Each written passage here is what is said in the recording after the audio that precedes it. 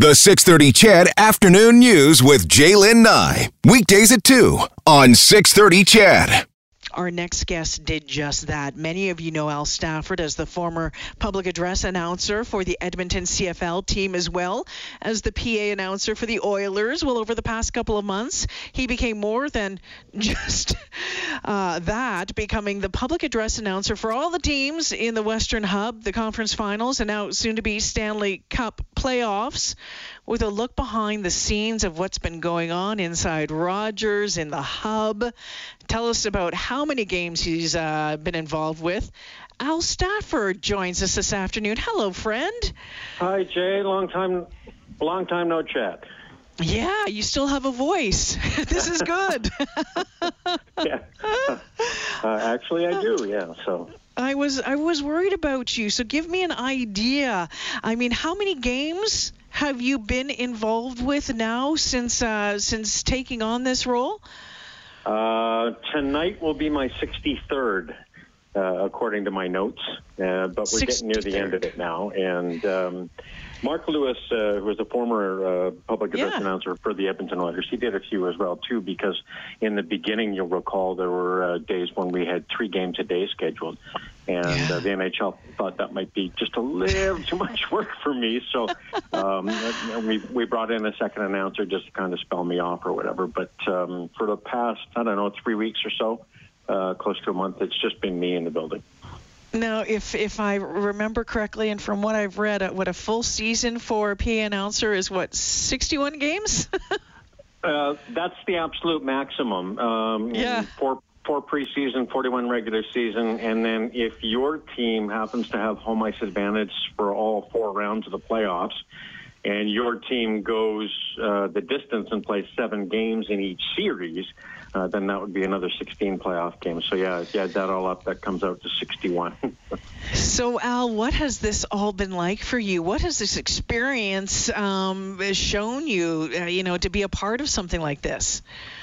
It's been surreal. It's been wonderful. And, at times it's been a little bit overwhelming. And I've been asked that question a lot, but I find I haven't really been able to absorb all of it or been given the opportunity to reflect on it too much, because you wake up in the morning, you have a bite to eat, do a couple things around the house, and then I'm off to the rink.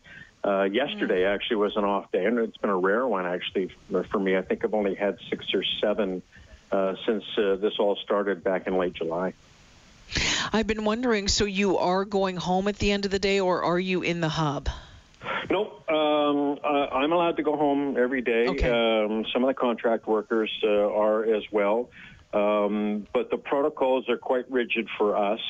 The deal is when we come in, the first thing they do is they take our temperature and they ask us if we've got any symptoms that day or if we've been exposed to anybody who had COVID. And then from there, we go into the building, and then we have to go to the testing area as well. And then they either do a nasal or a throat swab, and they have tested me daily since I started working there as well. The last time I saw, the NHL had issued a release saying they had no positive tests inside the Edmonton bubble at all, and they didn't have any in Toronto either. So the bubble system appears to be working. Yeah, absolutely. Absolutely. What is it like inside Rogers Place during a game when you're way up there and you're looking down at the 2 teams? I mean, we only get to see it on TV, but what's that like? You're used to being in that place with, jam packed to the rafters. Well, I'll be honest with you. It has become something that I've become accustomed to in terms of what we're doing and what we're delivering and what everything sounds like. And I guess I've kind of gotten used to it after a while. But I do miss the energy of an arena full of fans. I'm sure the players will tell you the very same thing, coaches and officials as well.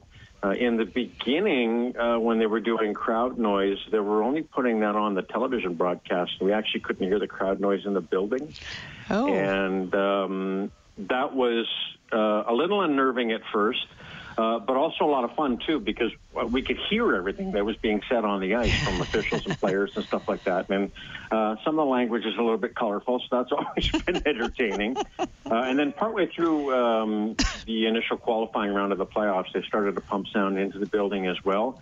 And it makes it feel more normal to actually hear that crowd noise also. It adds that additional kind of level, I guess, of noise that you would normally have during a hockey game. But having said all of that, I miss the fans, and I'm sure the fans miss being in the building and being able to cheer the goals and the hits and all that stuff. Absolutely. Al, you quit a new job to do this? Yeah, as a matter of fact, and I'm glad you brought that up because I'm looking for work. So if there's anybody out there that's looking for somebody, I'm available to start right away, or just about right away. Yeah, I started a job with a storage company in June. And at the time, we didn't even have the discussion about NHL hockey, but I said, I don't know when hockey's coming back. I'm not even sure that they're going to be able to get the playoffs off the ground. And this was even before Edmonton had been shortlisted as one of the possibles for a hub city.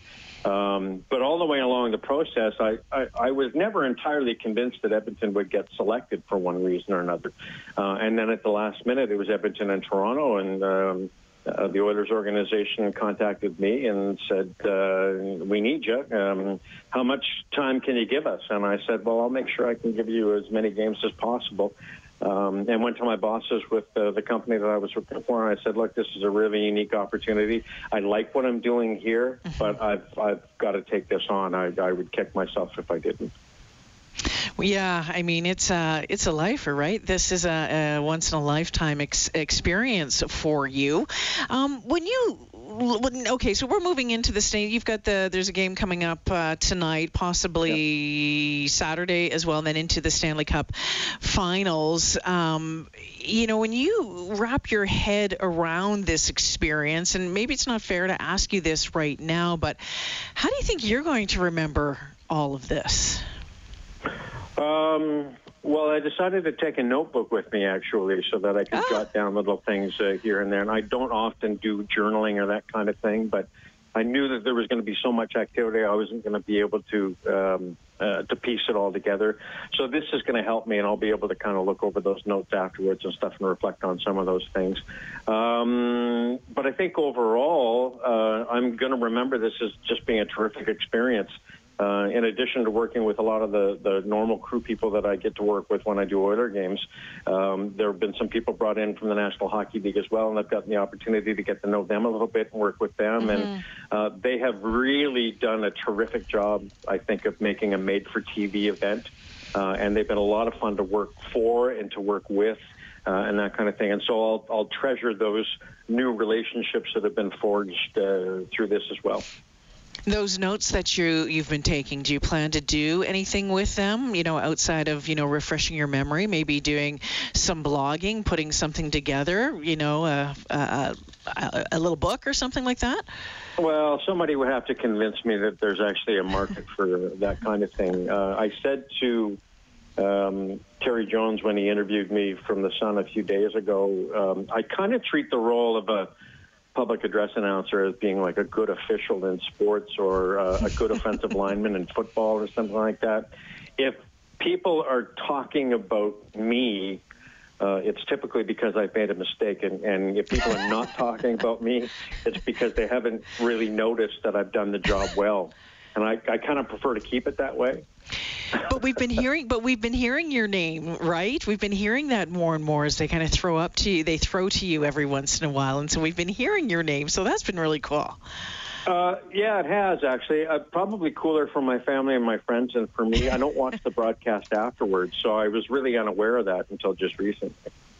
You don't, and that was I was going to ask you, you don't watch any of the broadcasts afterwards? You don't go back and say, I just want to see what this looked like or sounded like?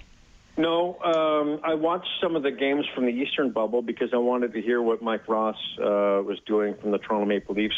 He was one of the announcers that did the PA there, and then Simon Bennett was the other one who was the Toronto Marlies public address announcer. And I wanted to hear what their delivery was and what their game presentation was to make sure that I was kind of matching their level in terms of enthusiasm and those kinds of things. And but beyond that, I haven't really watched any of the games from the West because most of the time I get home at the end of the day, and after doing 2 games or whatever, that kind of thing, I'm tired.